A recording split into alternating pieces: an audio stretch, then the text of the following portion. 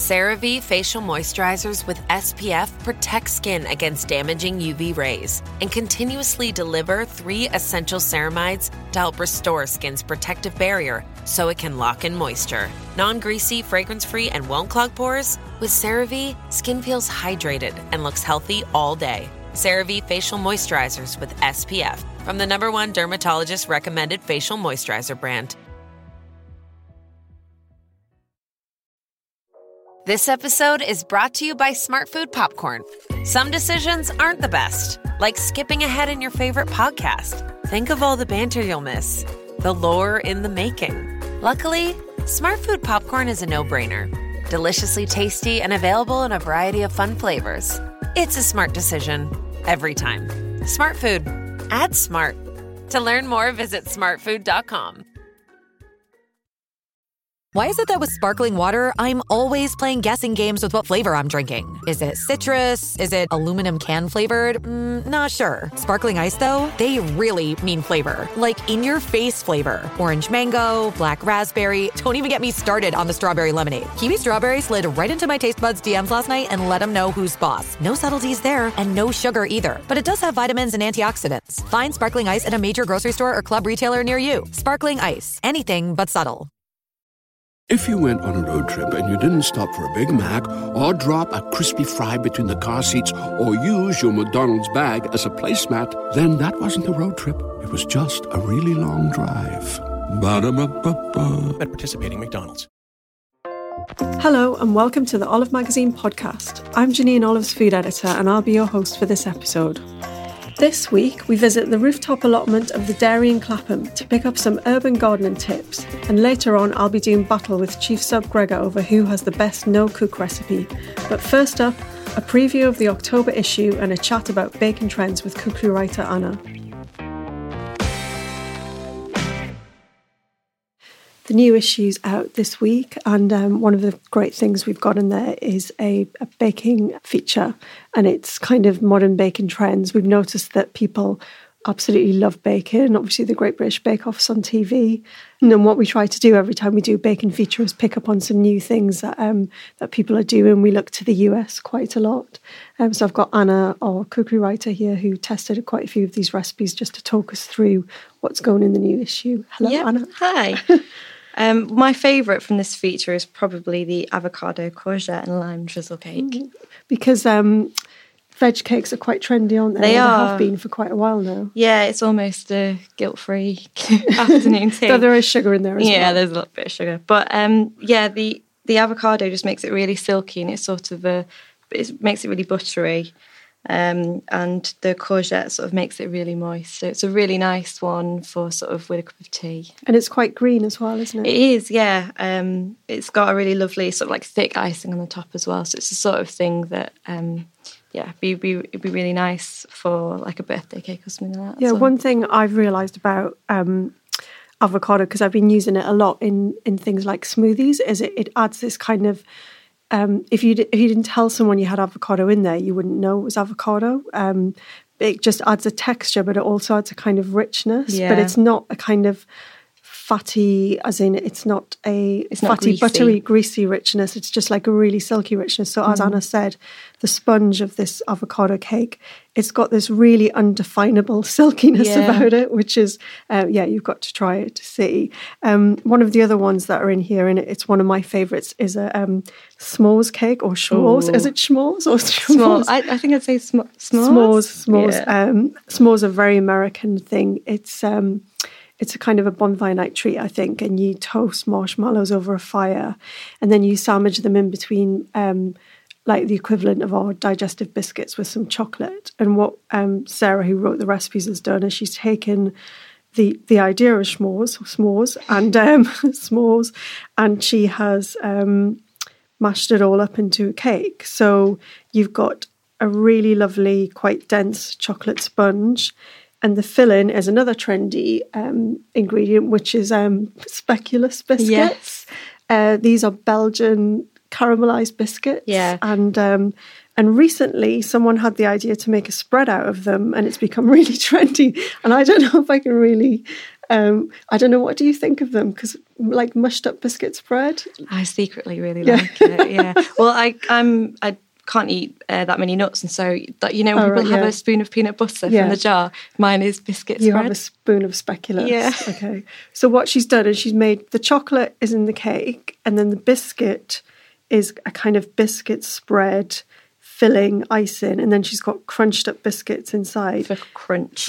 And then on top of it we've got a chocolate icing, and there are tons of marshmallows, and the marshmallows have been blowtorched, so it's quite a crazy OTT looking cake, but yeah, it really works, and it's one of those ones that if you want to really impress people, I would take that round. Definitely. And we have to talk about the Jamaican ginger cake that we did, because this has got a crazy ingredient in it, which is it's a fizzy drink. Yeah. It's super malt. Yeah. Now, we got this idea, or rather Sarah got this idea, because again, in the US, it's huge to add things like Coca-Cola or ginger beer to cakes. Yeah.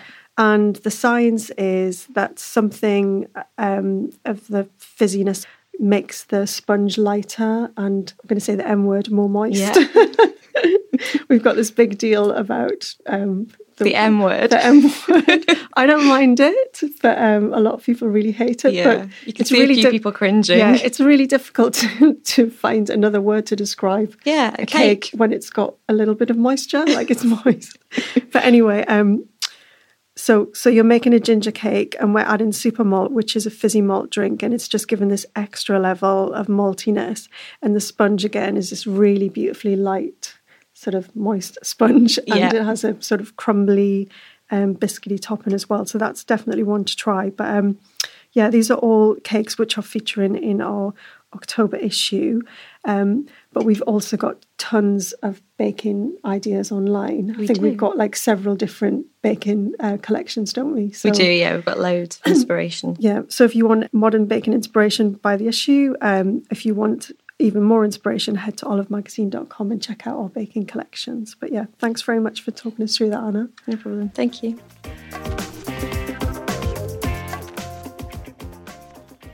Urban Food Fortnight starts on 9th of September, and it's celebrating London's local larder and the produce grown in creative spaces. This week, digital writer Alex visited the dairy in Clapham to pick up some urban gardening tips from sous chef Ben Rand, including how to use bees to scare away crows. So it's 9:30am on a Thursday morning, and I'm stood on a rooftop in Clapham surrounded by herbs and beehives and all sorts. I'm not going mad, I promise. I'm here talking to Ben Rand from the dairy, and we're going to talk about some urban food gardening tips because it's Urban Food Fortnight on the 9th of September. So, Ben, tell me how this all came about. Well, half of the restaurant is a flat roof, and it seemed a waste not to take advantage of the space we had.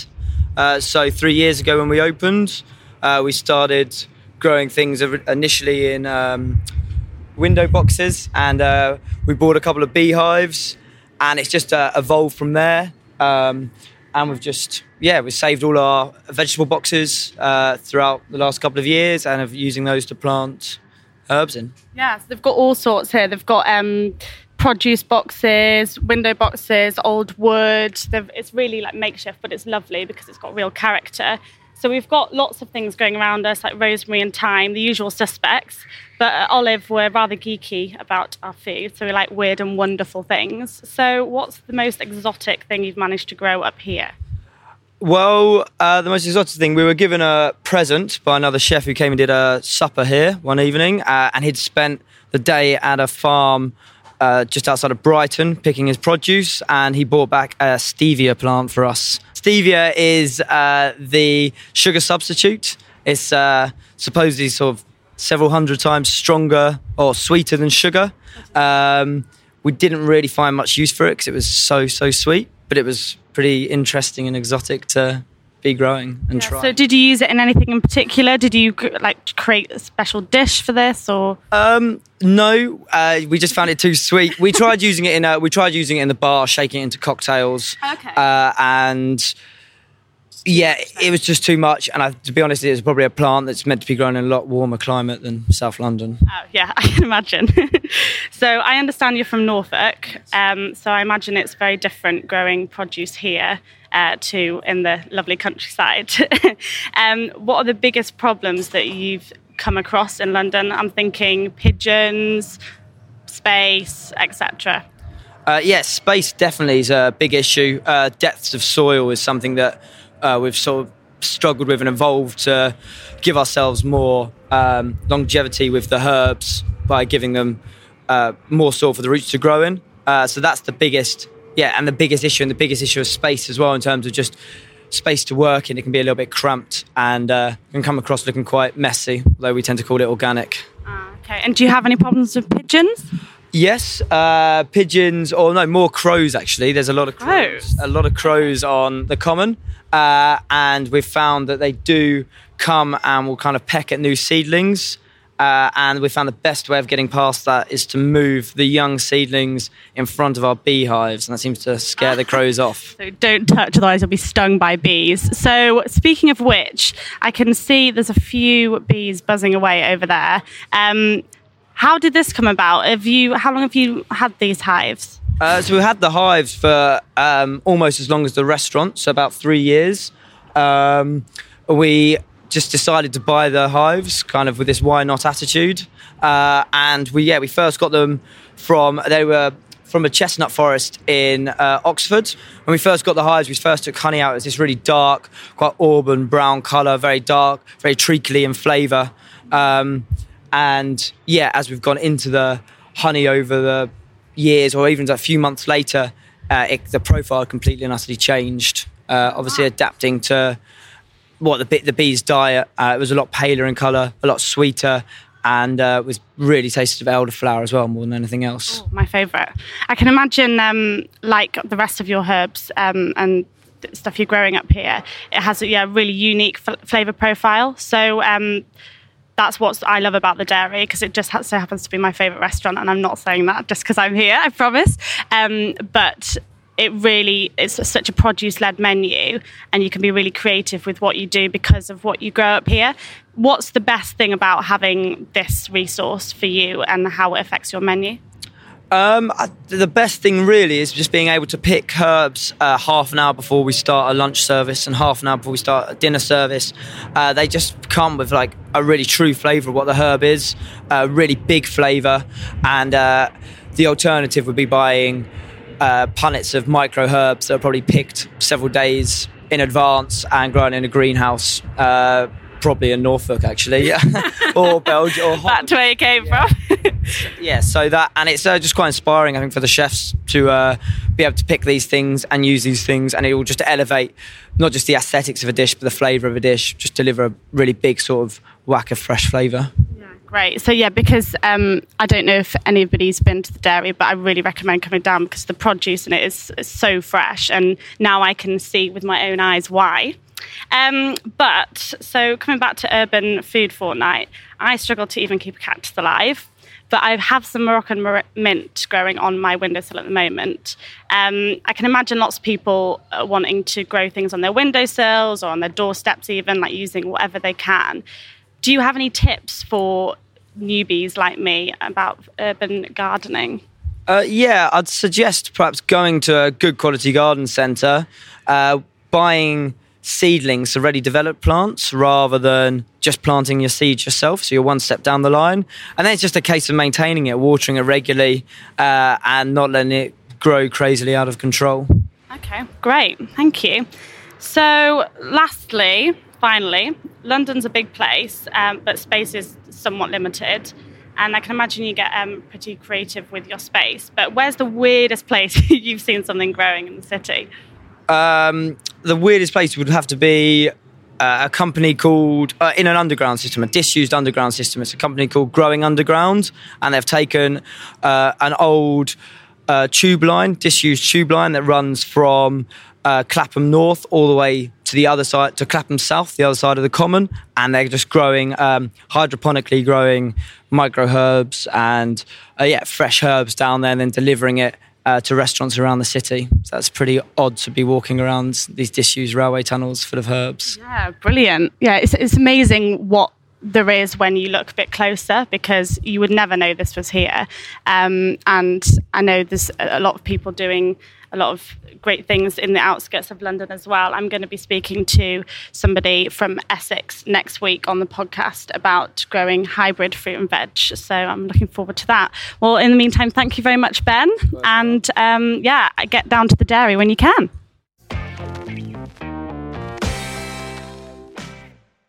Now book wars, and I'm going head to head with Gregor to decide who has the best no-cook recipe up their sleeve. Okay, no-cook recipes are really popular on olivemagazine.com. Gregor's here to chat to me about no-cook recipes. First of all, I want to establish what a no-cook recipe is. Okay then, hit us with it. What are the parameters? Well, people would say that using a toaster or a kettle is allowed. What do you think? Well, that would make life easier, yes. But are you essentially cooking then? No, not really. I don't think that's cooking, that's heating. Yeah, all right. I thought you'd be quite pedantic about it. Well, I think I am being pedantic about it. That's not cooking, it's heating. Okay, so cooking is, if you were going to say no cook, it would just be something where you just don't turn on the grill or the cooker at all, or the pan. Yeah, well, I think cooking is where you're basically altering something, turning one thing into another thing. Okay, bread to toast, but it's basically hot charred bread. Yeah. You know. But it's where I would say cooking is when you cook a couple of things together. So you're heating them at the same time as mixing them. That would be cooking. I know you're a big fan of toast because we've talked about it before. I'm a colossal fan of toast. Have you heard about the phenomenon that is sweet potato toast? I have heard about that phenomenon, and I am a skeptic. I haven't tried it. No. But I don't think it's going to work. No, it's not going to work like bread. No. No. I mean, it would just become like it would just become a singed piece of, sweet potato. Sweet potato. It would probably stay raw as well, wouldn't it? Yeah, it would just be a bit burnt on the outside. Unless it was wafer thin, in which case it would slip between the little bits of grill. It's nightmarish enough trying to get a caught piece of toast out of that, never mind a very, very thin sliver of sweet potato. We're talking fibre grade here, aren't we? And sweet potatoes have a lot of natural sugar, so I'm thinking it would burn. It would just burn. Right. So that's not a good outcome for anyone. No, I think that's a disaster. I wouldn't touch it with a barge pole. But back to no cook. I mean, I personally, I don't mind, putting a pan on for 5 minutes or doing a quick fry of something or grill. But it's a nice idea. I've picked up this lovely book that came in. It's been published this month, and it's called Spanish Made Simple by Omar Alaboy. Hopefully that's correct pronunciation of his name. And what I was looking for was one of my favourite recipes, which is gazpacho. Because I love it, and I found it really addictive in the summer. Yes, it's delicious. And I know it's really quite easy to make, but it's all about getting very extremely ripe tomatoes and getting the balance right of all your bits. And he does have something like that, but it's even more exciting because what he does is, it's called gazpacho de sandia, or sandia, and it's chilled watermelon soup.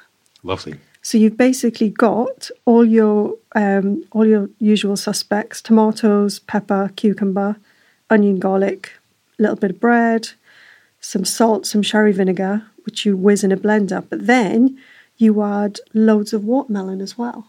I see. And I have actually had this because he was the founder of these restaurants called Tapas Revolution. And yes. I think there's a couple in London. There's also one in Sheffield and Birmingham. And they've actually got this on the menu at different points in the year. And what it does is the watermelon brings this incredible kind of fresh... Again, it's one of those things where you can taste it, but with all the other ingredients, you wouldn't immediately know that there was watermelon in there. You would just get this really kind of fresh, summery sort of vibe to it. Yes. So...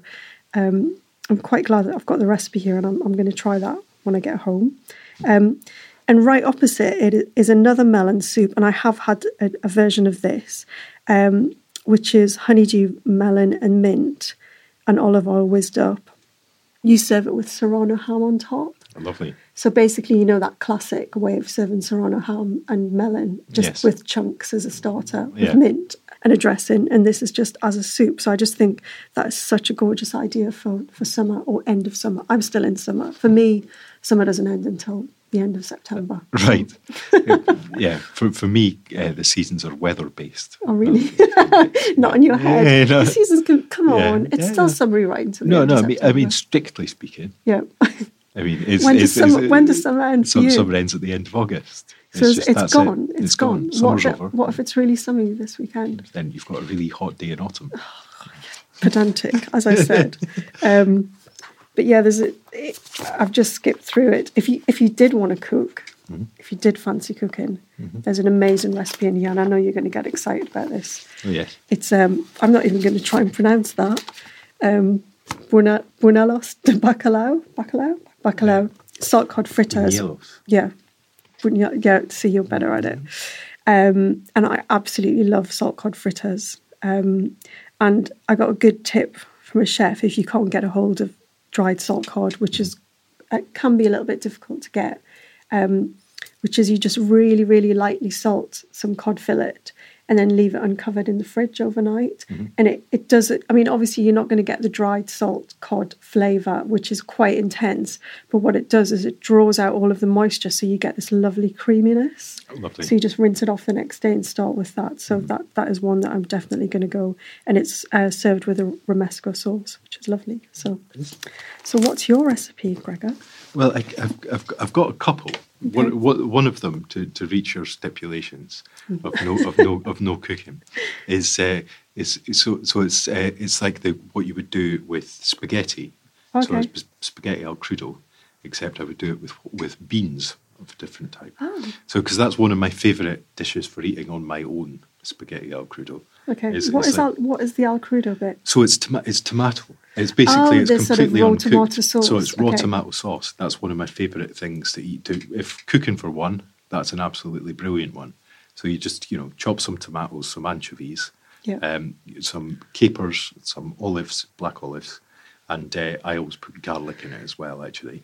But then and then with olive oil, and you just leave that all together in a bowl while you cook your spaghetti, and then you mix it through. That's it. You can put some thyme or some marjoram, something like that, in with the tomato, and then you put it through. And I like a little bit of balsamic vinegar in there as well. That just adds an extra little. Do you leave it for a while? Well, only as long as it takes to cook and then because it goes quite silky, you can use the cooking water. Because it goes quite the longer you leave tomatoes, the sort of more liquid they become. drains out of them. That's right. It? Yeah. But I prefer it with still a bit of bite to it. It's got a really lovely freshness to it, and just some basil leaves on the top. Nice. You don't need parmesan.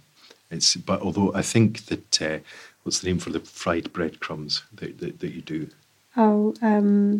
Like not gremolata. It's the other one, isn't it? It is the other one. I can't remember. Yeah, that goes very well, very nicely. When you kind of fry them with herbs and right. garlic and stuff, and then put them on top, like the poor man's parmesan. That's they call it. What is it called? I can't remember. I knew when I was coming down here to do this, but I've forgotten. Anyway, so you get delicious. That little bit of crunch. So if you allowed a little fry, that's what you would do with it. That's what I would do with it. Okay. But if I wasn't, I would just do that, and I would do it with some white beans. Nice. I think butter beans goes particularly well with this, actually, because they've got that extra bit of bite, and the smaller ones, it can get a bit lost in it and become too liquid. But with this, it makes it through. So all you need to do with that, of course, is rinse it, and you could rinse it with boiling water to give it a little bit of heat. That's very nice. But all beans would work, wouldn't they? Chickpeas would work as well. Them, yeah. Any pulse out of a can would work. Any pulse out of a can would work. I wouldn't do it with kidney beans. That'd be weird. I think it'd be all right though. Yeah. At a push. If you were camping, and all you had left was a tin of kidney beans. Yeah. It'd be like the pale ale left in the fridge after a party. I meant everyone's really down on kidney beans because they're for them it's like the symbol of the 80s or something. But I think kidney beans are all right. I think give them a chance. But I'm sure they'll be coming back anytime soon. I mean, look at what's happened with sweet corn. I don't know. Has it come back? Sweet corn, yeah, it's everywhere. It's never come back for me. No, I don't like it. I'm sorry, Jimmy.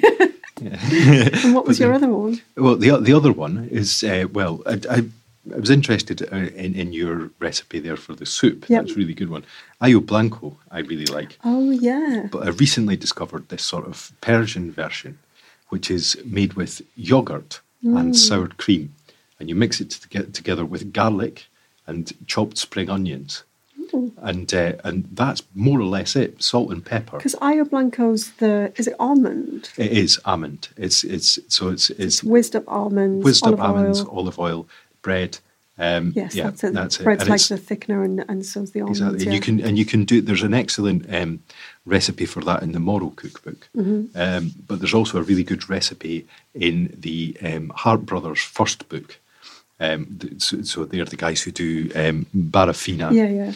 And where you can put grapes in it. Yeah, but they I've have seen one that that's little halved white grapes with a drizzle of olive oil on top. That's really right, lovely. and they also do it. Morrow actually do it with cherries, sour cherries sometimes, and so but you can do it with all sorts of like little pieces of fruit like that to just give it a little bit of sweetness. Yeah, and a drizzle of olive oil on the top. Yeah, delicious. I think we've established that. The Spanish are pretty good at pretty good at no cook the Spanish and the Italians. I mean, there's a reason for that. There is a reason. There? Yeah. You know, chilled out, happy. Yeah. Well, they can lots of sunshine. It's hot enough. They don't need anything hot, do they? Yeah. You know, in the summer months. Oh, well, thanks for all of those ideas. That's and right. If you want to buy Omar Alaboy's book, it's called Spanish Made Simple, and it's been published by Quadrille in September. As always, we've got tons of no-cook recipes on the website as well, so head there if you'd like some more ideas. Thanks a lot, Gregor. Thank you, Jean. Thanks for listening to the Olive Magazine podcast. Please don't forget to go and review and rate us on iTunes. For more information on things we've discussed in this episode, head to our website, olivemagazine.com. You can pick up a copy of our new October issue now from newsagents or download the app version. Laura, the editor, will be back hosting next week, so see you then for more food and drink chat.